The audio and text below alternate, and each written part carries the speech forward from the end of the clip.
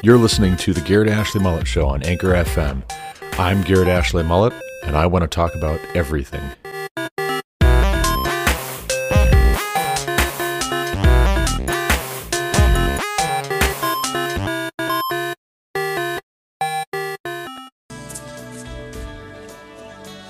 Be excellent to each other.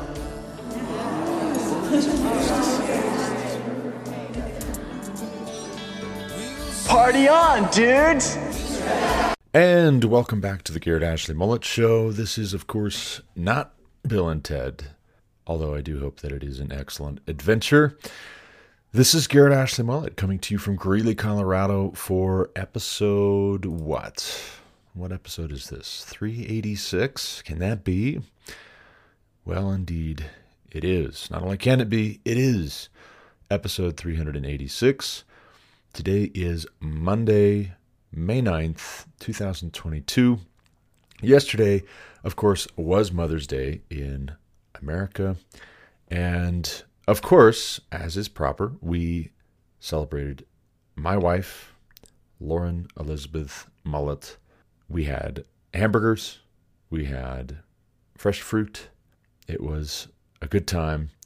And we are so very, very thankful for her. It is not an easy thing. It is not necessarily a feat that comes with high praise in all quarters to do what she has done, what she has chosen to do, that is to be a mother. But more and more, I do think that she gets more credit from outsiders. There's more of a cheerful and complimentary response when people she encounters at the store or out in public or at social gatherings find out that not only is she a mother, but she's the mother of 8.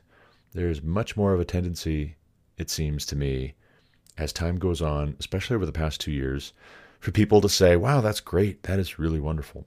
Especially older women, even older men will say, you know what? If there's any regret that I have about when we were having children, I regret that we don't have more children, that we didn't have more children. So good on you. That's really good that you have 8 children. Wow, you look so young. You don't look like you're old enough to have 8 children. She very often gets the question of, is this your first? If people meet her and she only has Andrew with her. Eli was telling me, it was either yesterday or the day before, might have been the day before yesterday while we were building the basketball hoop, finishing it up in the backyard. But he said that somebody at the grocery store one time told him that his mother looks like she could be his sister, which, of course, he's just like grinning and shaking his head like, I don't know what to say to that. Thanks, I guess. But that is to say, she does look young. She looks young. She is not as young as we once were, but I think that having all these children has in some ways contributed to both of us starting to sprout gray hairs. I am just a little older. I'm 6 months older, thereabouts, and I'm 35, if that gives you any clue. I won't tell you how old Lauren is going to be later this week, but her birthday is on the 12th, and I'll just let you do the math and figure that out. But I really don't think that we need to make such a big deal out of age. I don't think that age is the best measuring stick for how mature someone is or where they should be at in life. Obviously, there are limits to my saying that. Somebody who's an infant can't really be expected to go out and get a job and start, supporting themselves. Obviously, somebody who is advanced in years hopefully has learned a few things, but wisdom doesn't always come with age. That's something that even the Proverbs, even God's Word tells us. Wisdom does not always come with age. But hopefully, by God's grace, we do get wiser as we get older. We are getting more experienced in any event. Hopefully, we're learning the right lessons. Hopefully, we are being excellent to one another. But then, that's the thing, right? We're not always excellent to one another. And sometimes doing well by some people means that you are prioritizing certain relationships over others. And so what do you do in those situations where you can't make everybody equally happy? You can't satisfy everyone equally. How do you break ties? That's really what I want to talk about in this episode, with a special emphasis on our obligation, our duty, our responsibility to our Maker, to our Creator, to whom we belong. Wisdom is in living well and relating well to reality as it is. That's really the summary of wisdom that I could give you that's most succinct. Wisdom has to do with relating well to reality. Now, given the fact that we are not the only beings, thankfully, who inhabit reality, a large part of wisdom has to do with navigating relationships. If we don't know how to manage and steward and take care of our relationships, we're going to have some major problems with making wise choices. We're just not going to be able to do it. But so far, and nobody should want to just be a complete hermit, live off by themselves, be content with that, be completely alone. Yes, there is a time for being by yourself. Absolutely. Even Jesus sets that example when he goes off by himself sometimes just to pray, to be alone with the Father. He has been preaching, he's been teaching, he's been healing, he's been raising the dead, he's been crossing swords with Pharisees and scribes and Sadducees. And every now and then, the disciples are just not able to find Jesus because he got away. He went off by himself. Even right after he is baptized by his cousin John the Baptizer, John the Baptist, if you will. Especially after he's baptized by John, he goes off in the wilderness by himself for 40 days to be tempted. And there is an important part of relating to reality as it is, wisely, that should involve us getting away, unplugging, enjoying some alone time with the Lord, praying, studying, meditating, asking the Lord for wisdom.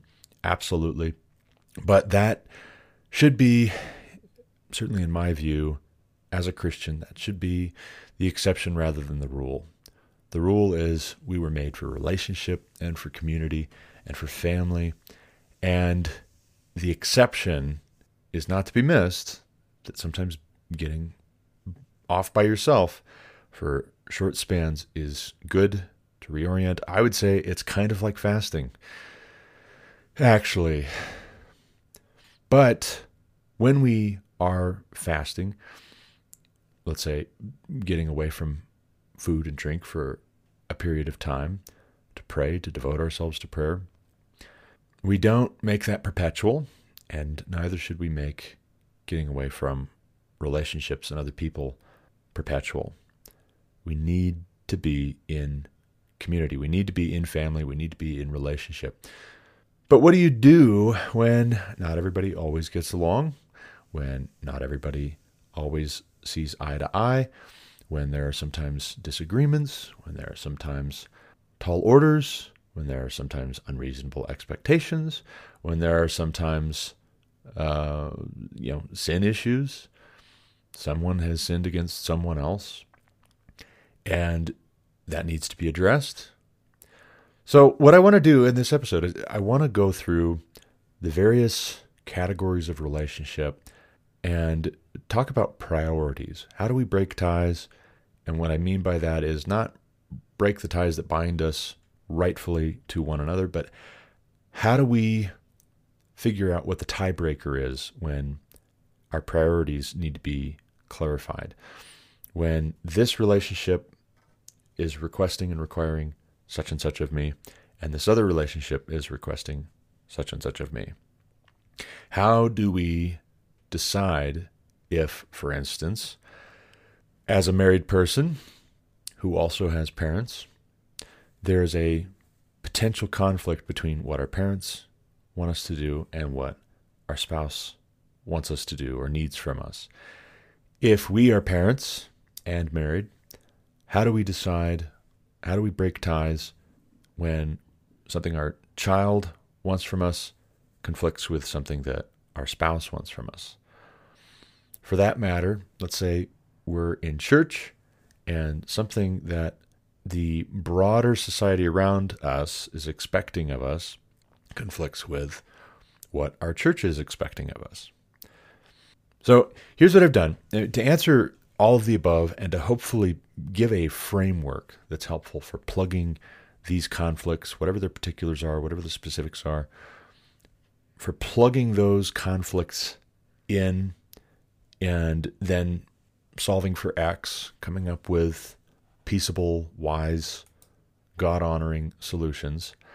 I've got about 2 pages typed up into a Word document here of passages that came to mind as I was thinking about different categories of relationship. So, first of all, there are 2 big categories when it comes to relationship. We were made for relationship, and there are, as I see it, 2 big categories of relationship in our lives. The first is our relationship with our Maker, and that's categorically different. It is in a separate category. Our relationship with our Maker has to be definitionally in a league of its own because God is in a league of his own. He is categorically different from us. That's part of what it means that he's holy. He's set apart.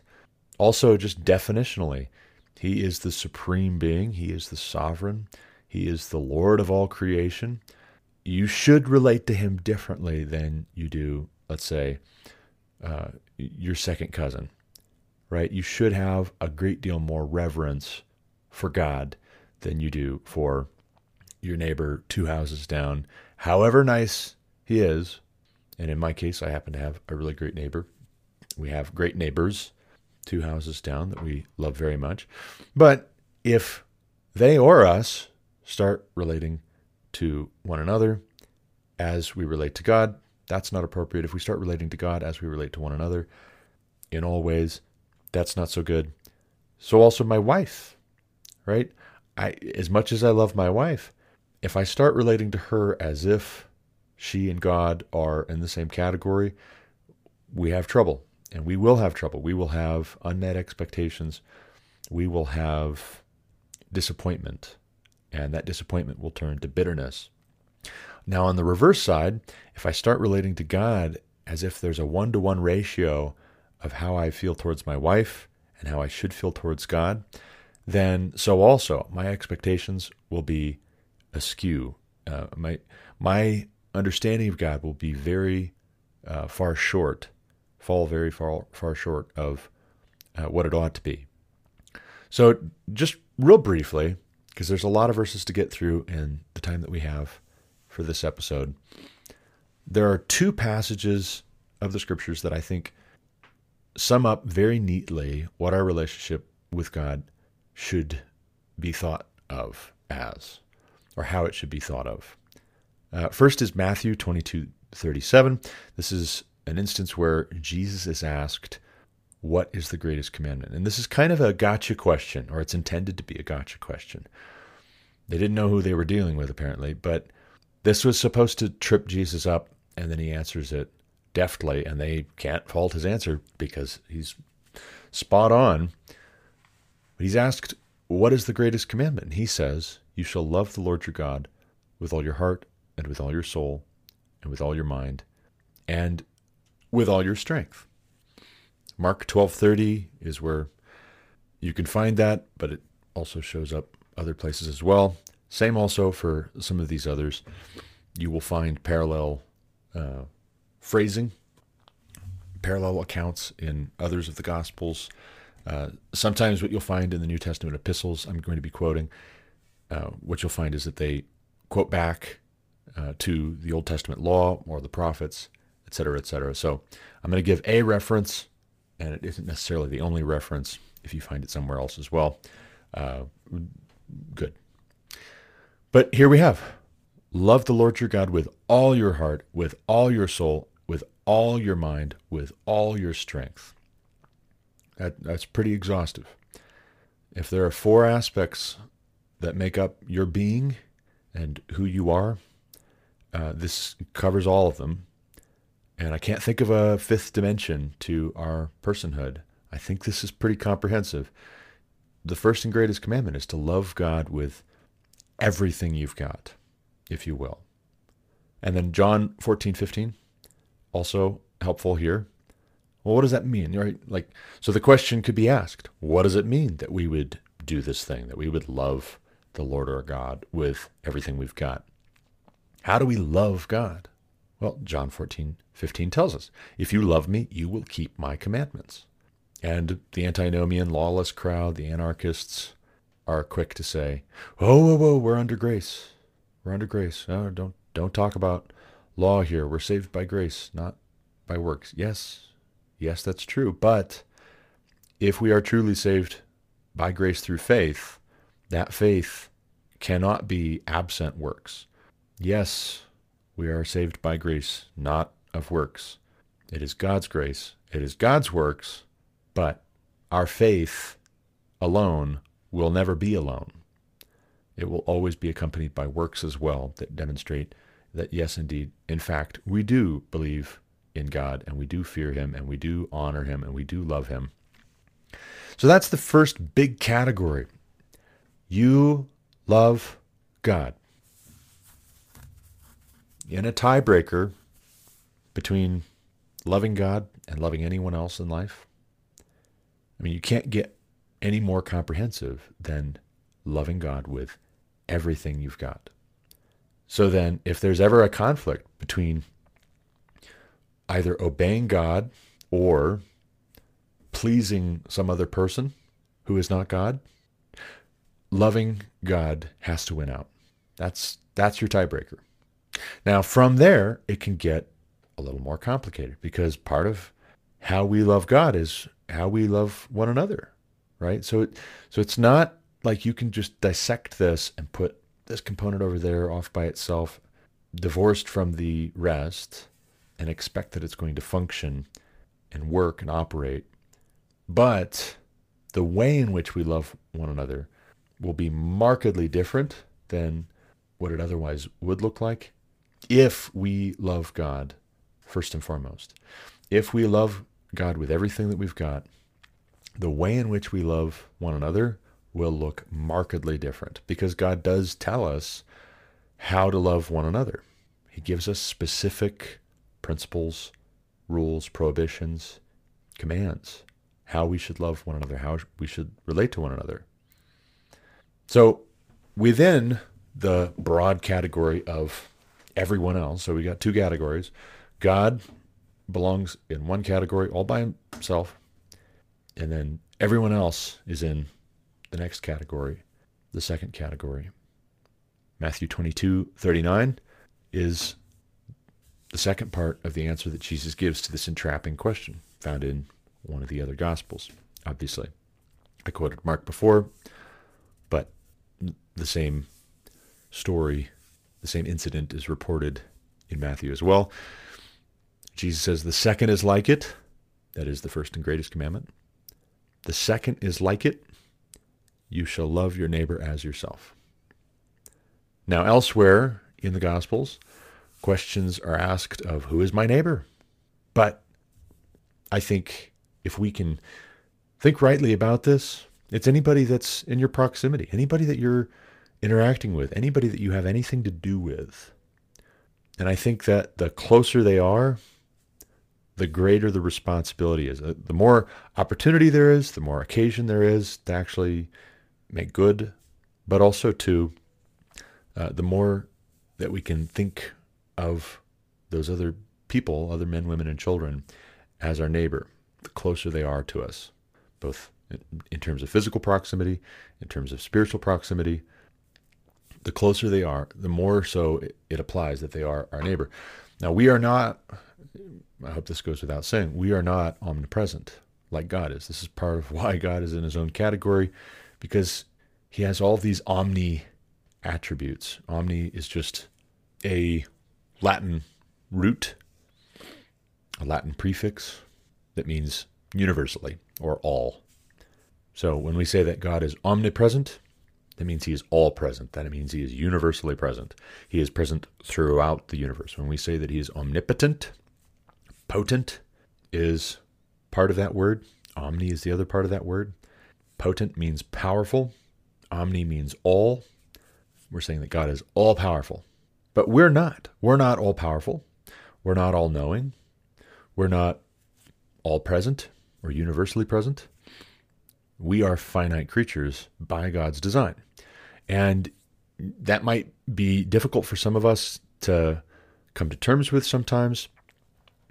Sometimes the expectations that we have for what all we can accomplish, what all we can reasonably tackle, need to be calibrated. That can be difficult when advances in technology and then also pushing and pulling by competing interests in our lives, competing priorities in our own hearts and minds, make us think that we can do more than is reasonable. And when sometimes what we can actually accomplish is a sliding scale because our capabilities expand, because we find labor-saving instruments and devices and techniques and practices. But however much we augment our ability, we never are going to get to omni, nor should we desire to. Actually, it's hubris. The Greeks talk a lot about this in their mythology. They have a lot of their mythology directed at the problem of hubris. Kudos, good. Hubris, always bad. If you get puffed up, you get ahead of yourself, and you get a little full of yourself, and you start thinking that you are a god, that's when the gods decide that your number is up, and they're going to bring you down to size, possibly even smite you. Well, so also with us, we have to have humility in our appraisal of our capabilities. And sometimes that is the cure to anxiety. Sometimes that's the cure to depression. Sometimes that's the cure to frustration. Sometimes that's the cure to a dilemma. Hey, I'm being asked to commit to X, Y, and Z all at the same time, but I think that would spread me too thin. And I'm only one person. I cannot do all of these things. So again, back to the question of priorities and how do we break ties? How do we find the tiebreaker? Within the everyone else category, we have you shall love your neighbor as yourself. But who is my neighbor? And if I can't love every neighbor that I have with an equal amount, who do I start with? Where do I start?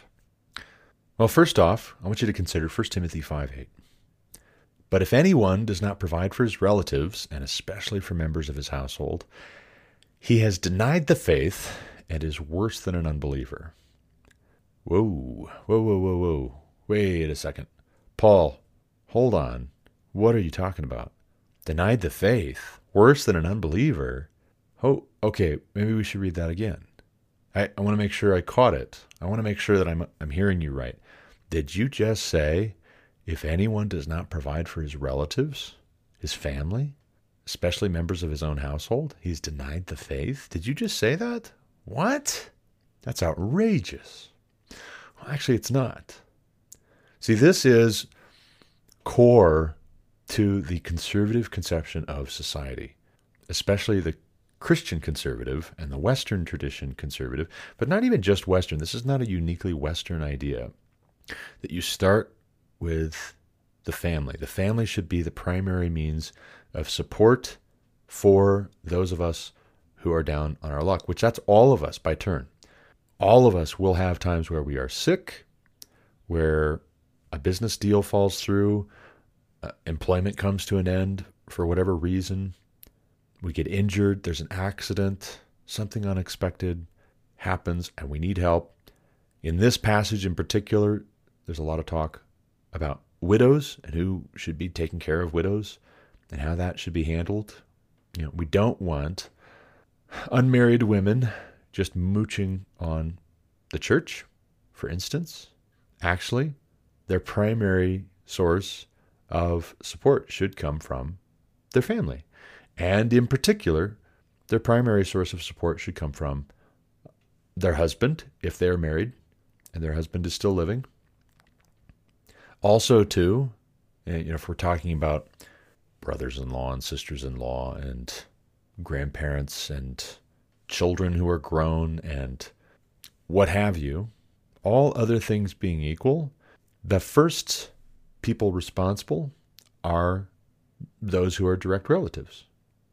So, for instance, it doesn't take a village to raise a child. It takes a mom and a dad. It takes me and my wife. And it isn't just, well, hey, we're all responsible. You have a responsibility as well.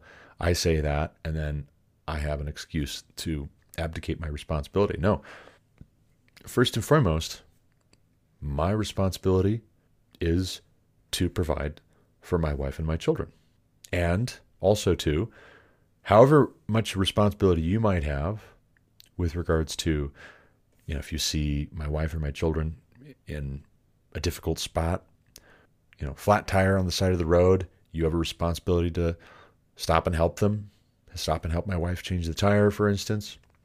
You see one of my children getting into trouble or about to be hurt or injured, you jump in and help them. However much that could be true, first and foremost, those things are my responsibility to look out for and think of. When it comes to paying grocery bills, first and foremost, my job is, as an able-bodied man, as the head of my household, to provide.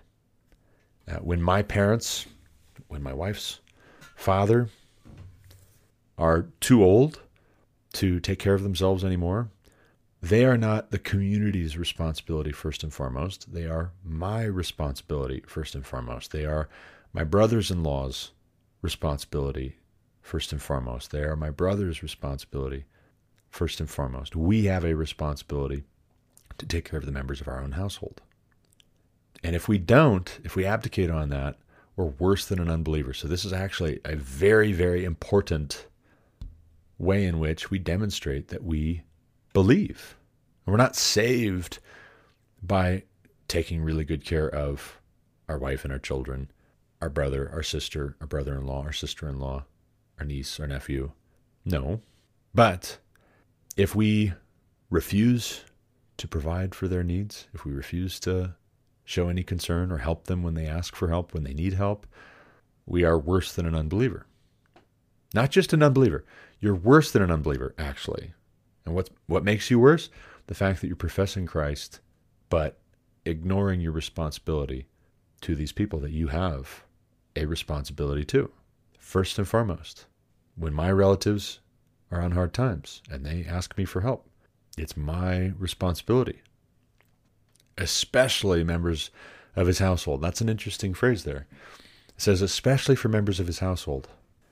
That means it's not limited to members of his household. My dad calls me up and says, hey, I need a ride back from the mechanics. I need to drop the van off and have them take a look at the transmission. It's not right. I need to get it fixed so I can sell it. Could you pick me up and take me home? And I say, yes. And why do I say yes? Because he's my relative. What I don't say is, well, I really don't feel like it. And why don't you call so-and-so? Well, why don't you go and ask your next door neighbor? No, first and foremost, it's my responsibility because I'm his son. And especially if my wife calls me. If my wife calls me and says, hey, car broke down, or I ran out of gas, or I got a flat tire, or whatever, I don't say, well, why don't you just call so-and-so? Unless I'm completely indisposed. I just cannot get there quick enough. I can't get there in time. No, if I have any ability to rearrange my other priorities and get there and be there and make it happen, that's my responsibility. But not just to my wife, not just to my children, also to my extended family, I do have a responsibility. And this is, quite frankly, this is one of the biggest things that I have been frustrated about with some of my extended family. And I won't name names, but if they are listening, they'll know who they are. Some of my extended family are extremely well off, and the closest they've ever come to helping is to criticize. They're very well off financially, and they have seen us struggle for years and years. And the closest they've come to lifting a finger to help, to alleviate our struggles, was to criticize. Almost always not to our faces, but to others in the family, or to, let's say, for instance, my dad. Early on in our marriage, you can pray for me. I need to let it go and I need to forgive. But that has been a sore spot for me for years and years, that there were certain of my extended family who were very materially comfortable and well off, whose only contribution when my wife and I were struggling, trying to make ends meet, was to go to my dad and say, hey, I think you should stop helping them. I think you're creating dependence. But if anyone does not provide for his relatives, and especially for members of his own household, he has denied the faith and is worse than an unbeliever. I'm just going to leave that there and move on. Your father and mother are obviously included in your relatives, especially if they're living with you. If they're living with you, they are members of your household. But even if they're not, it says, especially for members of his household. Colossians 3:20 says, children, obey your parents in everything, for this pleases the Lord. We need to understand when children is talking about developmental stage, and when children might be understood rightly or wrongly by us, or meant by us in common conversation, as just offspring. You are a son or a daughter, you're going to be your mother and father's children forever, for the rest of your life. However old you get. Even when you're 65 years old, you're still going to be your mother's baby. You'll always be her child. Well, there's a sense in which that can be true, but there's also an important distinction we need to make. It is not healthy. It is not healthy if you are 65 years old and your 85-year-old mother is still treating you like you're a 5-year-old or a 10-year-old. That's not healthy. That's not what the scriptures are calling us to. Children, obey your parents in everything, for this pleases the Lord. That's speaking primarily to actual children. You are under authority. You are still living in their house. They own the house. They pay the utilities. They pay the mortgage or the rent or insurance on the car. Like, you are their child and you need to obey them in everything, it says, for this pleases the Lord. This pleases the Lord. Again, we come back to that first category. Why are you doing this thing? Because God said so. And he's the one who's expecting and requiring it of you. And he's the one who created reality as we know it. And it will work well for us. We will have a long life in the land if we relate to it as he intended. Matthew 19:19 as well. This one I think is more generic. I don't believe that this is specific to children, those who are young, have not reached adulthood yet. I think this includes children and adults. But it says, honor your father and mother, and you shall love your neighbor as yourself. Honor your father and mother. So that's a more ambiguous, open to interpretation, matter of principle. Obey your parents and everything. That can get really specific. Hey, I thought I told you no TV. You don't get to watch TV today. That's an appropriate thing that I might tell my 8-year-old daughter or my 6-year-old son. That's not an appropriate thing. I would expect my father-in-law, for instance, he would never do this, but I wouldn't expect my father-in-law to call up my wife and be like, hey, you know what? No TV for you today. It just, that is not going to happen for many reasons. A major one being he just never would do that. But if you start seeing that kind of a dynamic in adult relationships, especially among Christians, and then it's tied back to biblical commands for children to obey their parents, whoa. Slow down, back up. I think you missed your turn. I think I think some things are getting conflated here, and it could lead to some really dysfunctional, unhealthy ways of relating. And has.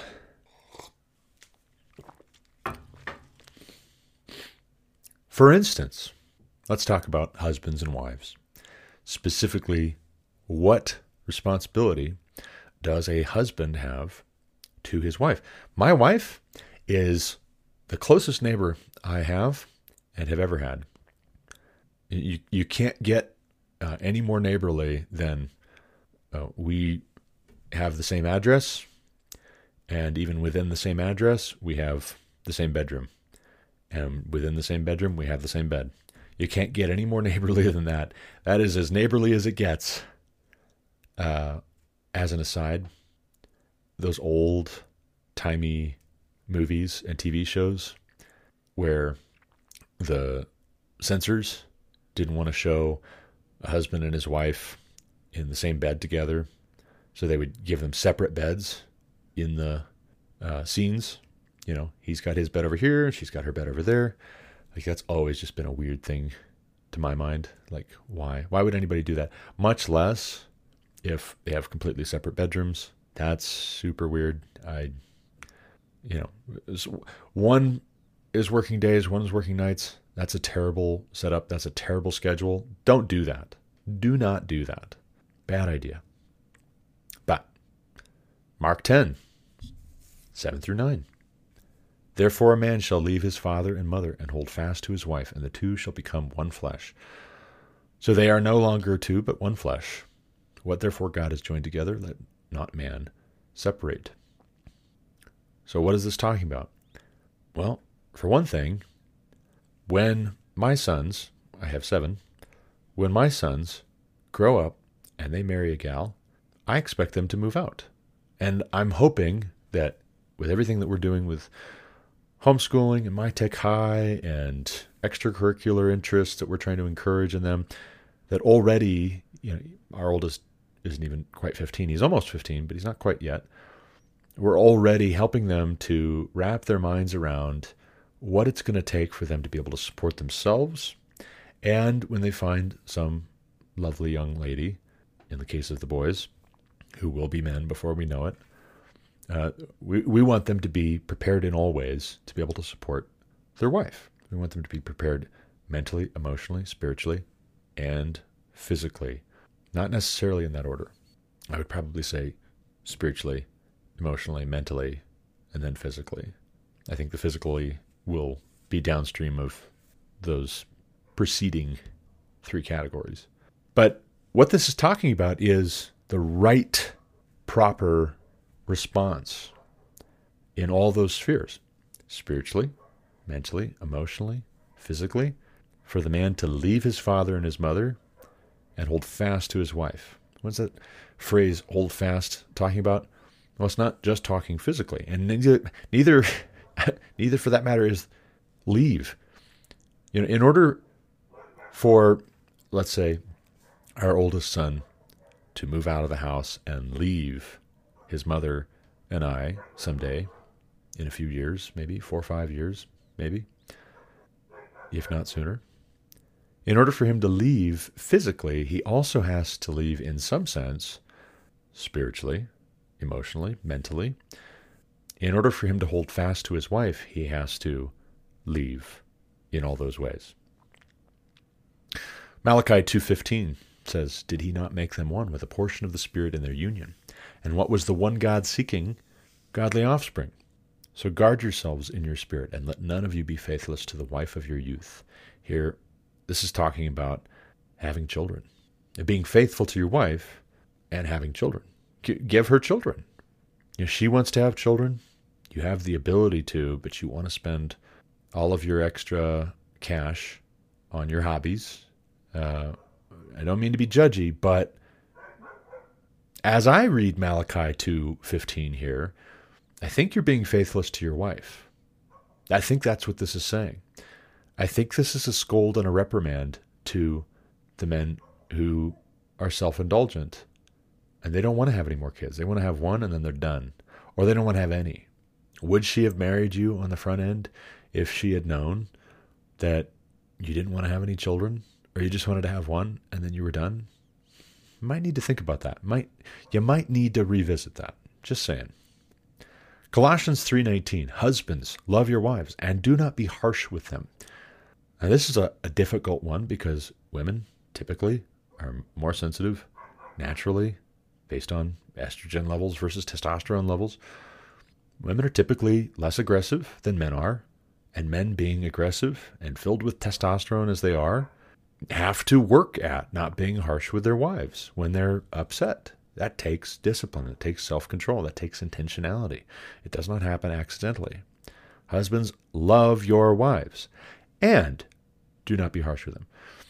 I can't tell you how many disagreements Lauren and I have had where I am trying to explain why I want us to do X, Y, and Z, or why I don't want us to do X, Y, and Z, and I'm all animated about it. And I find myself trying to explain, like I'm trying to love you and the children and whatever and yada, yada, yada. And then I start listening to my own tone and I'm thinking, like, I am not communicating love with my tone. I am not. My words are saying one thing. My tone is saying something that might be just a little bit confusing. It might be undermining the words. I might mean it, but I also might need to refine my communication because I'm being harsh. I'm being overly aggressive because I'm fixated on whatever the issue is that we're trying to resolve, and I'm losing the plot with regards to being gentle and kind with the weaker vessel. Speaking of 1 Peter 3:7, likewise, husbands, live with your wives in an understanding way, showing honor to the woman as the weaker vessel, since they are heirs with you of the grace of life, so that your prayers may not be hindered. The feminists freak out. Oh, how dare you pull out a chair? How dare you offer to take my coat? How dare you hold the door open for me? What do you think I am, weak? Well, yeah, actually. Look at all of these sports records that are getting broken by men who are claiming to be women and competing. They are stronger, faster. They have more muscle mass. They're more aggressive. They are smashing your records and winning, hands down, even if they were only mediocre athletes when they competed as men. That's because you are the weaker vessel. That's not an insult.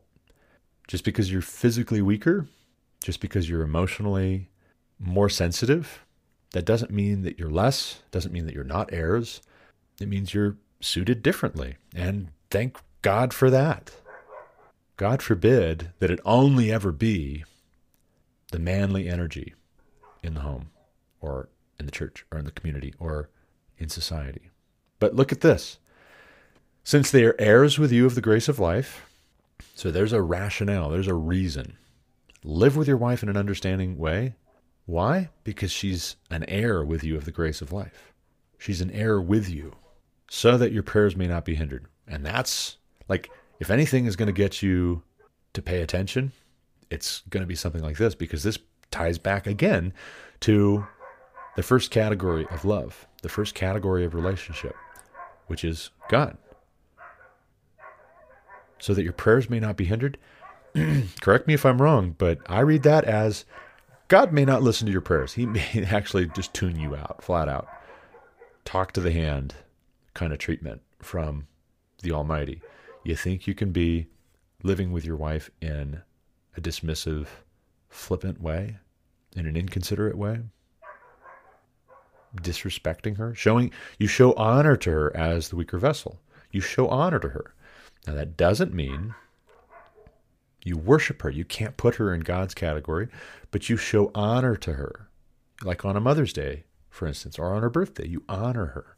Hey, we're going to make hamburgers. What would you like us to do for lunch today? What is special to you? What would make you feel special?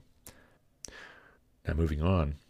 For you ladies, not that a whole lot of ladies listen to my podcast that I know of. It's pretty lopsided. It's like 75% male, according to the metrics Spotify has for me. But since we're being all-inclusive here, Ephesians 5:22-24. Wives, submit to your own husbands. And I love that word own. As if to leave that word out we would have all been debating it. There would have been church splits and new denominations formed and all kinds of just chaos without that word own. Or as if to say, there is a temptation in women to serve other men's preferences when they are serving their husband. As in, for instance, this book, Eve in Exile, that my wife just read, which she spoke very highly of. I hope to read it at some point. But the author, who is one of Doug Wilson's daughters, I don't hold that against her, if anything. I understand certain things. I might take certain positions or assertions, opinions, sentiments with a little bit of a grain of salt thereby, but I like Doug Wilson, personally. But one of the things that she points out in her book is with regards to this command from the Lord to wives, a wife should not be finding out that so-and-so's husband really loves such and such a meal. It's his favorite meal. And then presume from that she's going to make it for her husband and he's going to be pleased by that. That might be his least favorite food group or flavor or whatever. Is she actually loving her husband well to serve him according to the preferences of some other woman's husband? No, actually.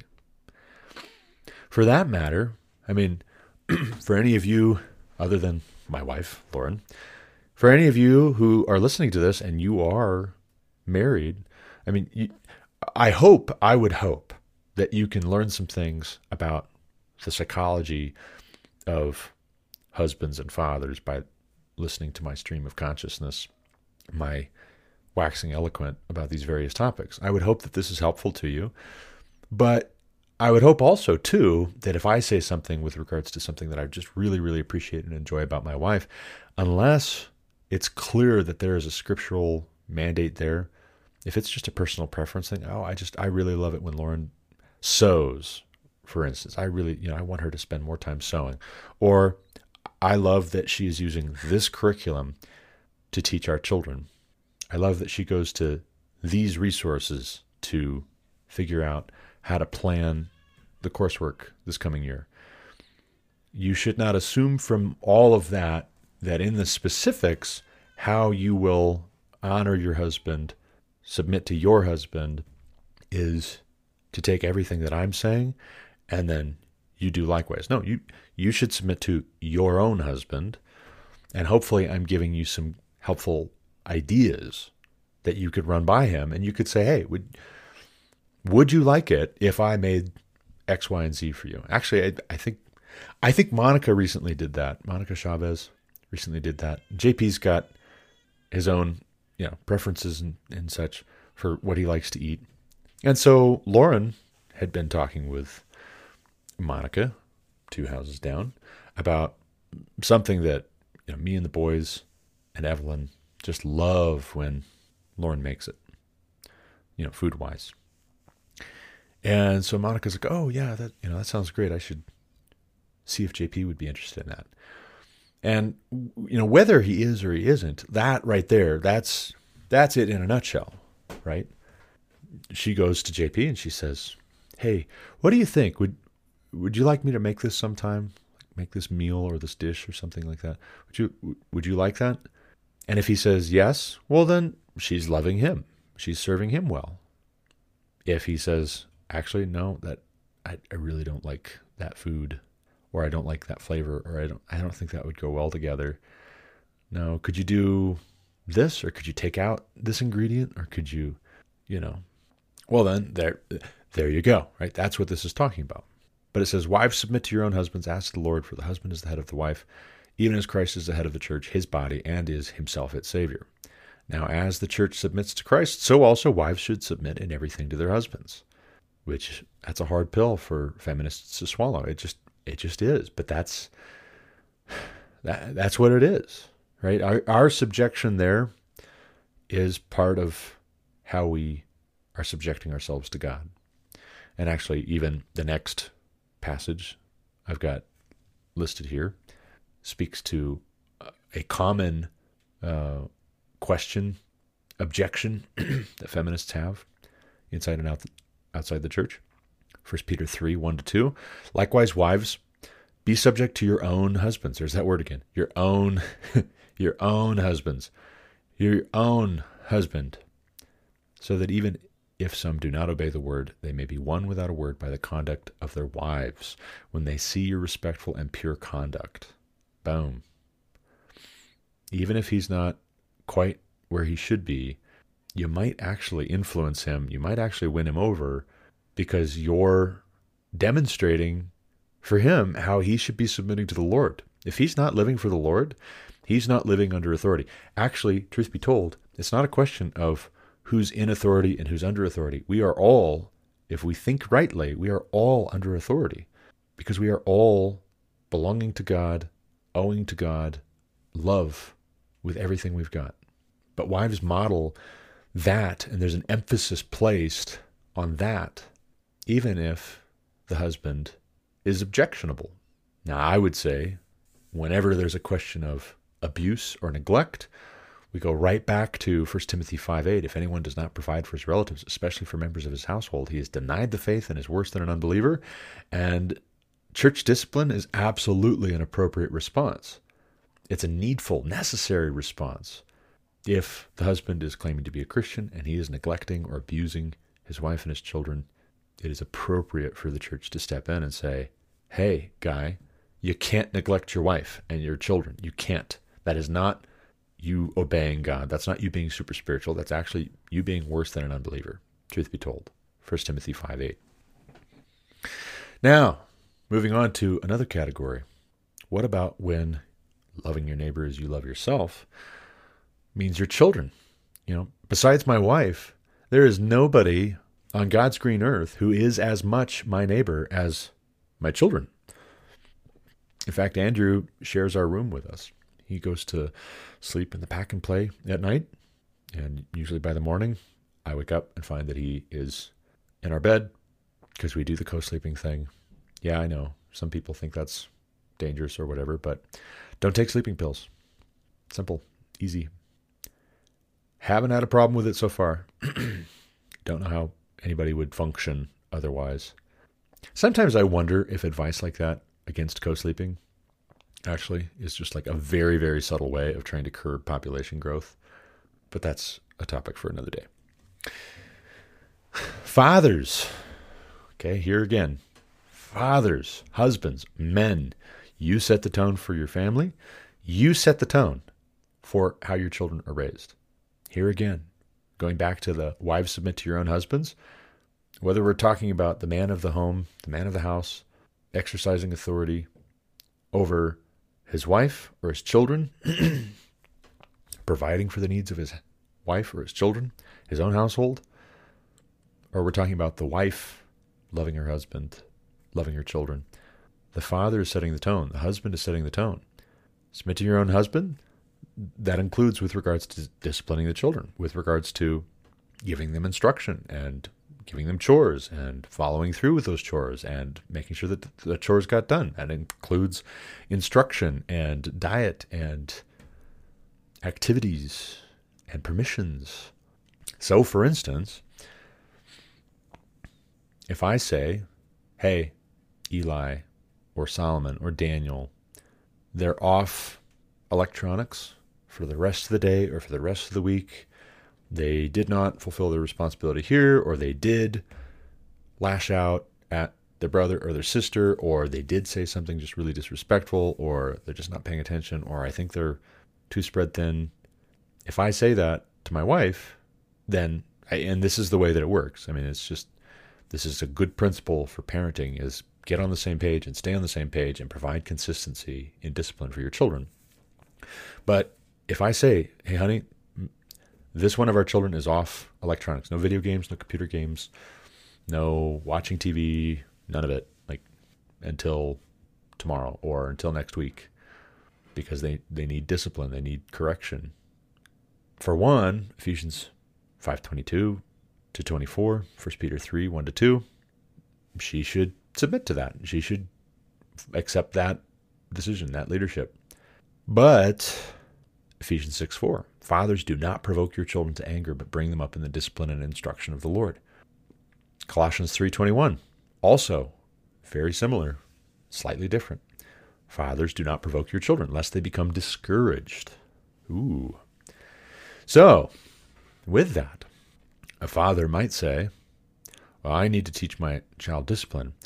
And it's kind of like, but different, but it's kind of like the command, which a husband who is claiming authority needs to recognize the need for when he himself is under authority, under God's authority. Colossians 3:19 says, husbands, love your wives and do not be harsh with them. Well, so also don't be harsh with your children either. You shouldn't be harsh with your children. Don't provoke your children to wrath. What does that mean? Well, it means a couple things. One, you're not annoying them on purpose just because you've got power. You're not tormenting them. You should not torment your children just because you have authority.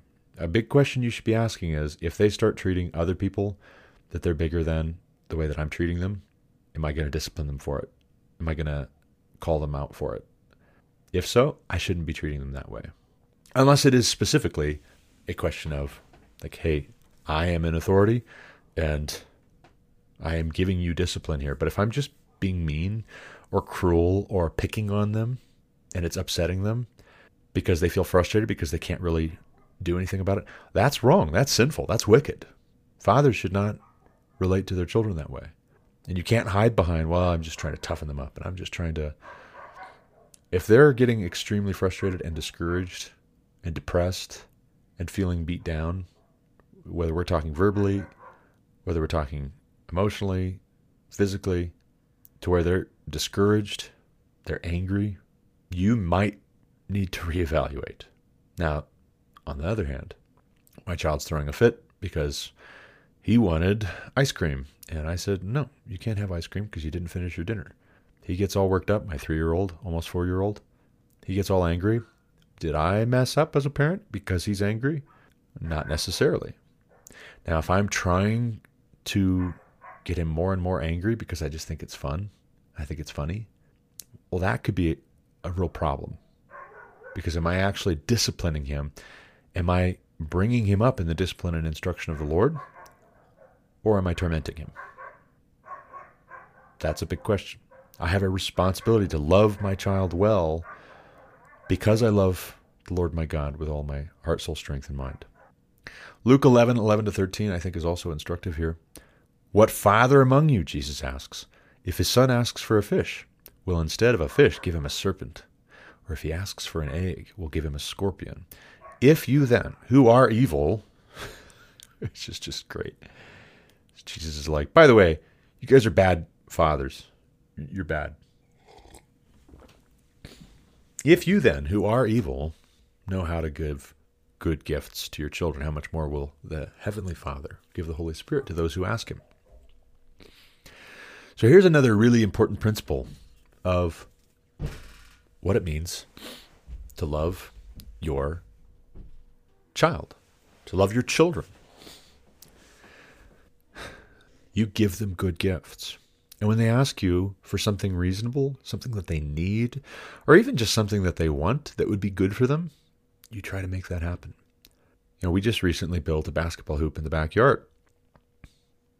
And before we bought the basketball hoop, which just so happened to coincide with Daniel's birthday, how about that? Daniel and Evelyn had brought me a handful of cash. And I think it was about $100, thereabouts. And they had found a basketball hoop on Amazon that they were interested in buying. And so he's got this handful of cash and he's asking if I could go ahead and order this basketball hoop. And I'm looking at it. I'm looking at the reviews, and I'm looking at the quality of it. And I'm thinking, son, you can. It's up to you. But I would really encourage you to keep on saving up your money. See if some of your other brothers would go in with you on buying a nicer one, because I don't think this one's going to be quite. I think you'll regret it, and you would be better served to save up and buy a nicer one. And so he accepted that and went away. And then I'm thinking about it, and I'm watching our kids go across the street and borrow our neighbor Paul's basketball hoop. And I'm concerned about them being in the street, crossing back and forth, especially John and Enoch and Evelyn, not so much the older ones. But the younger ones who are shorter and who aren't always as observant might get distracted. Very concerned about them possibly getting hit by a vehicle in the street. So I surprised everyone, and we went to Scheels and we bought a good quality, not top of the line, not most expensive, not, the biggest and the bestest money can buy, but I bought the nicest and expensive one that they had. I'll put it that way. And that is part of the way that I love my children well. Before God, I gave them a good gift. They asked me for a fish, and I didn't give them a serpent. They asked me for an egg, I didn't give them a scorpion. That's what God's like with us. That's also how we're supposed to be with our children. Continuing on down, outside of our immediately blood relative household, we also have the household of faith, as it's described. Galatians 6:10. So then, Paul writes, as we have opportunity, let us do good to everyone, and especially to those who are of the household of faith. And here he's talking about Christians, your Christian brothers and sisters. Do good to everyone, especially your fellow Christians. Especially. So, like I was saying earlier, I've got neighbors all over the neighborhood. I can't know all of these people intimately and well and deeply and profoundly. I don't have time for that. I don't have the energy for that. But our neighbors 2 houses down are believers. They're raising their children in the fear and admonition of the Lord, fear and instruction of the Lord. They are of the household of faith. So let's suppose we have some cookies, and we've got some extra cookies, fresh baked. Now, we could just pick a random house on the street and say, hey guys, hey boys, why don't you run these cookies down to that house? We could do that. That's fine. Do good to everyone. Or we could say, especially to those who are of the household of faith, hey, why don't you guys run down to the Shabbaz's and just see if they would like some of these cookies? And they do that in turn for us, and that's great. And that's biblical. Ephesians 2:19-21 also. So then, you are no longer strangers and aliens, but you are fellow citizens with the saints and members of the household of God, built on the foundation of the apostles and prophets, Christ Jesus himself being the cornerstone, in whom the whole structure, being joined together, grows into a holy temple in the Lord. Now, what about outsiders? What about those who are not part of the household of faith? Philippians 4:4-7. Rejoice in the Lord always. Again, I will say rejoice. Let your reasonableness be known to everyone. The Lord is at hand. Do not be anxious about anything, but in everything by prayer and supplication with thanksgiving, let your requests be made known to God. And the peace of God, which surpasses all understanding, will guard your hearts and your minds in Christ Jesus. Now, pay special attention. Let your reasonableness be known to everyone. Everyone. Inside the church, outside the church. Pretty all-encompassing, pretty comprehensive. Everyone. Let your reasonableness. And it's juxtaposed with anxiety. Be reasonable. Don't be anxious. Be reasonable. Don't be flighty. Don't be always in a tizzy and panicked. Be reasonable. Don't be stubborn and hard-headed and belligerent and short-tempered. Be reasonable. Don't be proud and oversensitive and too easily offended. Be reasonable. And let everyone see, demonstrate it, make it clear. Let your reasonableness be known to everyone. Also, 1 Corinthians 5:12. For what have I to do with judging outsiders? Is it not those inside the church whom you are to judge? Now, who is there to harm you if you are zealous for what is good? 1 Peter 3:13-17. But even if you should suffer for righteousness' sake, you will be blessed. Have no fear of them, nor be troubled, but in your hearts honor Christ the Lord as holy, always being prepared to make a defense to anyone who asks you for a reason for the hope that is in you, yet do it with gentleness and respect, having a good conscience, so that when you are slandered, those who revile your good behavior in Christ may be put to shame. 1 Timothy 3:7. Moreover, he must be well thought of by outsiders, Paul writes concerning qualified candidates for overseers, so that he may not fall into disgrace, into a snare of the devil. Romans 13:7-8. Pay to all what is owed to them. Taxes to whom taxes are owed. Revenue to whom revenue is owed. Respect to whom respect is owed. Honor to whom honor is owed. Owe no one anything except to love each other. For the one who loves another has fulfilled the law. 1 Peter 2:13-17. Be subject for the Lord's sake to every human institution, whether it be the emperor as supreme, or to governors as sent by him to punish those who do evil, and to praise those who do good. For this is the will of God, that by doing good you should put to silence the ignorance of foolish people. Live as people who are free, not using your freedom as a cover-up for evil, but living as servants of God. Honor everyone. Love the brotherhood. Fear God. Honor the emperor. Jeremiah 29:7 as well speaks of civic duty, but seek the welfare of the city where I have sent you into exile, and pray to Yahweh on its behalf, for in its welfare you will find your welfare. Lastly, Proverbs 14:34, righteousness exalts a nation, but sin is a reproach to any people. So what's the big idea here? Well, the big idea is it doesn't matter if they deserve it. That doesn't matter. It doesn't matter if they've earned it. It doesn't matter if you want to, especially based on their conduct and their attitude and their actions. It doesn't matter if they chatter foolishly, because they are foolish people, and out of the abundance of the heart the mouth speaks. It doesn't matter if they slander you, because we're told that they will slander you. They may give you all sorts of human reasons to be anxious. You respond by being zealous for what is good, answering questions with gentleness and respect, being on your best behavior, being reasonable, offering prayer and thanksgiving when you make your requests known to God, being subject for the Lord's sake to every human institution, seeking the welfare of the city, praying for it. And lastly, we read that righteousness exalts a nation. You know, if you are living a righteous life, if you are living a righteous life, loving your wife well, loving your children well, loving God, loving the household of faith, taking care of the needs of your own household, if you're doing that, you are living a righteous life. That will seek the welfare of the city. That will exalt the nation. That will put worthless critics to shame. They'll be the ones that they will be the ones looking silly and foolish, as they should. Don't give them anything to criticize you with, to justify their bad behavior. Be on your best behavior.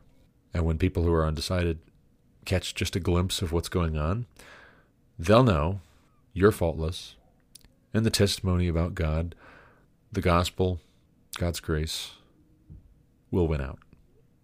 Now, within this, I think you can have instances where it's difficult, like I said, to know how to square these things. What if there are competing interests? What if I feel like my responsibility to these people here conflicts with my responsibility to those people over there? Well, to that I would say, if it appears as though I cannot serve both my wife and these other people in the neighborhood, but my wife needs me to go and help her because she's got a flat tire, but I agreed to go help the neighbors down the street, my first responsibility is to my wife. Let's say my children are misbehaving. They're just wild and crazy, and they're running roughshod over my wife. I'm living with my wife in an understanding way. I'm going to run interference, and I'm going to discipline my children in the fear and admonition of the Lord, which will include teaching them to honor their father and their mother, to obey their father and their mother. Let's say I have an opportunity to either go and serve a family from church, which needs some help. They're moving, for instance, and it's a lot. They've got some health issues, but we could really chip in and make it happen quickly, take a lot of stress off, take a burden off, help bear their burdens. Or I could go volunteer at the soup kitchen, and it's going to be just anybody and everybody. Now, there's nothing necessarily wrong with volunteering at the soup kitchen, but I can't be both places at the same time necessarily. So if I have a choice to make there, I look at Galatians 6:10. As we have opportunity, that's an important qualifier. You don't always have opportunity. Let us do good to everyone. Okay, cool. That doesn't answer my dilemma. Especially to those who are of the household of faith. Okay. So maybe I help the family from church move. Maybe when they need something dug out in their backyard because they got some kind of a clog in their septic system, their drainage system. Maybe I go help them spend the day there. As an adult child, and I've heard of this one. I want to move us, but my parent or her parent doesn't want us to move. But if we did move, I would be able to provide better. This actually happened when we moved to Montana from Ohio. So is my wife's first responsibility to please her mother or to submit herself to her husband? As she figured, biblically speaking, her first responsibility was submit to her husband. Or for my part, let's say, and I'm not trying to imply that, my dad, for instance, is unreasonable with regards to this. But, for instance, he moves down here from Montana, and as I said in a recent episode, I get a job offer from South Carolina. If we move across the country to take a job offer in a lower cost of living area, and I know that would displease him, but it would benefit and it would bless, it would provide well for the needs of my own household, and I need to do that, or else I'm worse than an unbeliever. Well, the tiebreaker is a man will leave his father and his mother and cleave to his wife, hold fast to his wife. Sorry, Dad. Feel free to follow us out there or come visit. Hopefully we can get a nice big house. I'm not saying we're moving, by the way, just to be clear. But if it comes to that, when there's a fork in the road, my first responsibility is not just to exercise authority over my wife and my children, but to provide for them. I have this authority because I have a responsibility. Let's say we've got small group or youth group or church on a Sunday morning. Someone is not feeling well, or they're just like, hey, we need to rest. We've been doing too much. We're tired. We've got too much going on. You're sick. Yes, we could go without you, or we could stay here and take care of you, help you rest, help you recover. Now, there's limits, obviously, but we had this happen here recently when Lauren was pregnant with Andrew still. Come down to the last several weeks. It's too early to safely have him born. So we stayed home. Some people look at that askew. Well, it says, do not neglect the assembling of yourselves together as some do. Yeah, it does say that, and that's true, but it also says, if anyone does not provide for his relatives, especially the members of his own household, he's denied the faith and is worse than an unbeliever. What is that provision? Well, it's all the basic necessities, like, for instance, food, shelter, clothing, safety, rest. If my wife needs rest, we're going to rest. If my children need rest, we're going to rest. For that matter, I've talked with a number of people who have had opportunities to move to other places, and I don't know their situations, but I could easily see a similar sort of a conversation springing up with people that we love dearly at Summit View, at our church here in Greeley, Evans, where an opportunity comes up to move. The Lord has opened a door, and he's closed doors here. And if, for example, hypothetically, I let it be known that we were going to move to South Carolina, but it would mean, obviously, necessarily, not living here, not being close, not being a part of this local body in the same way, hopefully still keeping in touch, but not in the same way. I do think that some, well-intentioned though they might be, would burden us and say, well, but you have a responsibility to this church. You need to just figure out how to make it work to stay here. And to that I would say, actually, first and foremost, I have to figure out a way to make it work that I provide for my family. And they are part of the church. And actually, all other things being equal, they are my closest neighbors, and I have to serve them first. Somebody outside the church might look at that one way or the other and get a certain impression of our Christian testimony if either A, our priorities are out of whack and they see dysfunction, and they see conflict, and they see anxiety. That's not, I don't think, a good testimony. I think that harms our testimony. I think it harms Christian testimony, for instance, when parents who profess to be Christians place an undue burden on their children. Not to say this is happening to us, but I know personally, friends and family who've had this happen, that they have an undue burden placed on them by a parent or a parent-in-law that you must do X, Y, and Z because that's what I want you to do. And I'm going to fall back on honor your father and mother, obey your father and mother, even at the expense of wives, submit to your husbands in everything. Be subject to your own husband. Or, for this reason, a man will leave his father and mother and hold fast to his wife. That ought not to be. I think sometimes churches can put an undue burden on their members to put the needs of their own households second or last. We can guilt trip, if we're not careful, our brothers and our sisters, and instead of bearing their burdens, we can add to their burden in a selfish way, in a self-serving way. And I don't think that that's a good testimony to outsiders. Let your reasonableness be known to all. Well, that includes how you weigh in on other people's situations. Let's suppose you go to a coworker who's not a believer, and they hear you casting aspersions on so-and-so for not making it to small group or youth group, for paring down on certain ministry commitments because they're focused on their family right now. They need to circle the wagons a little bit more. They got some things that they're trying to work through.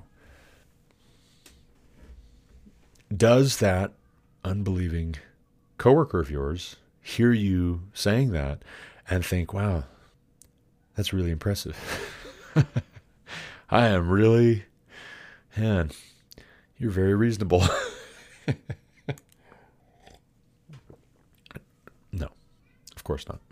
Now, on the other hand, if they hear you saying, hey, we had a guy who was volunteering at a high level, or we had some gal who was volunteering at a high level, but their mother got sick and they needed to step away so they could take care of her, or their husband's work schedule changed dramatically and they were trying to be supportive, or their child is working through some stuff and they just need to spend some more time as a family together and not be showing up necessarily every time there is something going on at the church.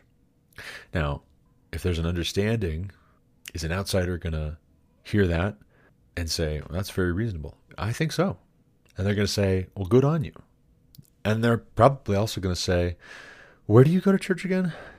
Yeah. We've been looking for a church. I think we'd like to visit yours. I had a conversation with my good friend, dear friend, brother. My kids call his cousins, so that has to make us brothers. Or our wives, sisters, or both and, which I'm good with. But Officer Luke Bergman, dear friend, I was telling him about the potential. Just, again, it's just want to emphasize it's just a potential, not bragging about tomorrow. God willing, we live and do this or that, but the potential of a job offer in South Carolina. And I was explaining to him, I said, the cost of living there is 20% less. The median home cost is $200,000 less. We're talking the difference between $377,000 and $179,000. It's a huge difference. I'm having an engineer's title dangled in front of me. Man, it's hard to ignore. And he looks me square in the eyes. He says, you know what? A few years ago, we had to move to Greeley from Denver for the exact same reasons. Like, we just could not afford to live there. We could not afford to buy a house. Couldn't even afford rent anymore. You have to be able to afford to house your family, clothe your family, feed your family. And dare I say it, sometimes if that's all you can barely afford, sometimes you have to dip into the credit cards even to make that work. And you can't afford ever to get some other token, some other good gift, like basketball hoop, for instance. You need to start thinking outside the box. You need to start looking at, are there some other lower cost of living areas that we could go to? And that's where we're at. He says, not everybody's going to understand that, but don't let that weigh you down. I get it. You got to do what you got to do for your family. You have to. It would break our hearts to see you go. We don't want to see you go. But first and foremost, your responsibility is to your wife and your children. And anybody who doesn't understand that, well, that's just too bad. They're not being reasonable. They're not being fair. Before God, biblically, according to his word, this is what your priority should be. So I look at that and I think to myself, Luke Bergman, you're letting your reasonableness be known to all right now. Good on you. And thank you. You just bore my burdens with me. Sometimes you can't please everybody, and sometimes you have to make some hard decisions, make some hard calls. And by God's grace, God provides. We don't need to be anxious. Again, Philippians 4:4-7. The Lord is at hand. Do not be anxious about anything. So we're praying. We're giving thanks for what we have, letting our requests be made known to God. And the peace of God, which surpasses all understanding, will guard our hearts. That just as it's promised. I trust that. For you young guys, I want you to be thinking about this, whether you're my sons or you're just young men that I know. I want you to be thinking about this as you are entering into adulthood, as you're orienting your work life, as you're building your relationships with people around you. Build in a wise way. Set the expectations, manage the expectations from the get-go on the front end. Make sure everybody's clear, and it will go well for you. There's a blessing in that. But that's all the time I've got for this episode. That was a lot, but I think it was worth it. I think it was well worth it.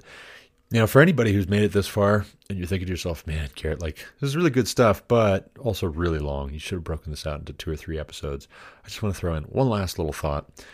I was listening to Andrew Klavan the other day, his podcast / show at the Daily Wire. I like Andrew Klavan.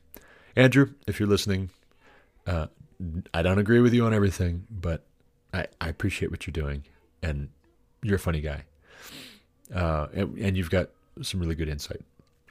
But, his episode, I was telling Lauren, I said, his episode's an hour and 30 minutes long. I didn't listen to all of it, but I really did not mind that it was an hour and 30 minutes long, even though I only got through 45 minutes of it and then had to stop. I really did not mind. Actually, if anything, I kind of like that there was more to it, that I could have gone all the way to listening to the rest of. And there, for that matter, there are times where I listen to episodes that I've recorded as I'm doing the QC quality control thing, making sure that, I can stand behind everything that I said. I don't need to go back through and edit anything out that is not quite true on further reflection or not quite helpful, not quite proper. But there are times where I listen back through episodes and I think, man, that felt really short, So hopefully you feel like this was time well spent. If you haven't yet, please hit subscribe. Also, please leave a review on whatever podcast platform you listen to this on. Share it with some friends. I mean, this question of relationships, that is a central question when it comes to living a godly life, living a wise life, making good decisions. Having good relationships is a very, very important part of life. We were not made to live in isolation. We're made to live in relationship and community. But that can be a challenge. And by God's grace, we can figure it out. As always, thank you for listening. Until next time, God bless. You've been listening to The Garrett Ashley Mullet Show on Anchor FM. For more content like what you just heard, subscribe to this podcast on Apple Podcasts, Google Podcasts, or Spotify. Also check out thegarrettashleymulletshow.com to subscribe to email alerts when new episodes are published.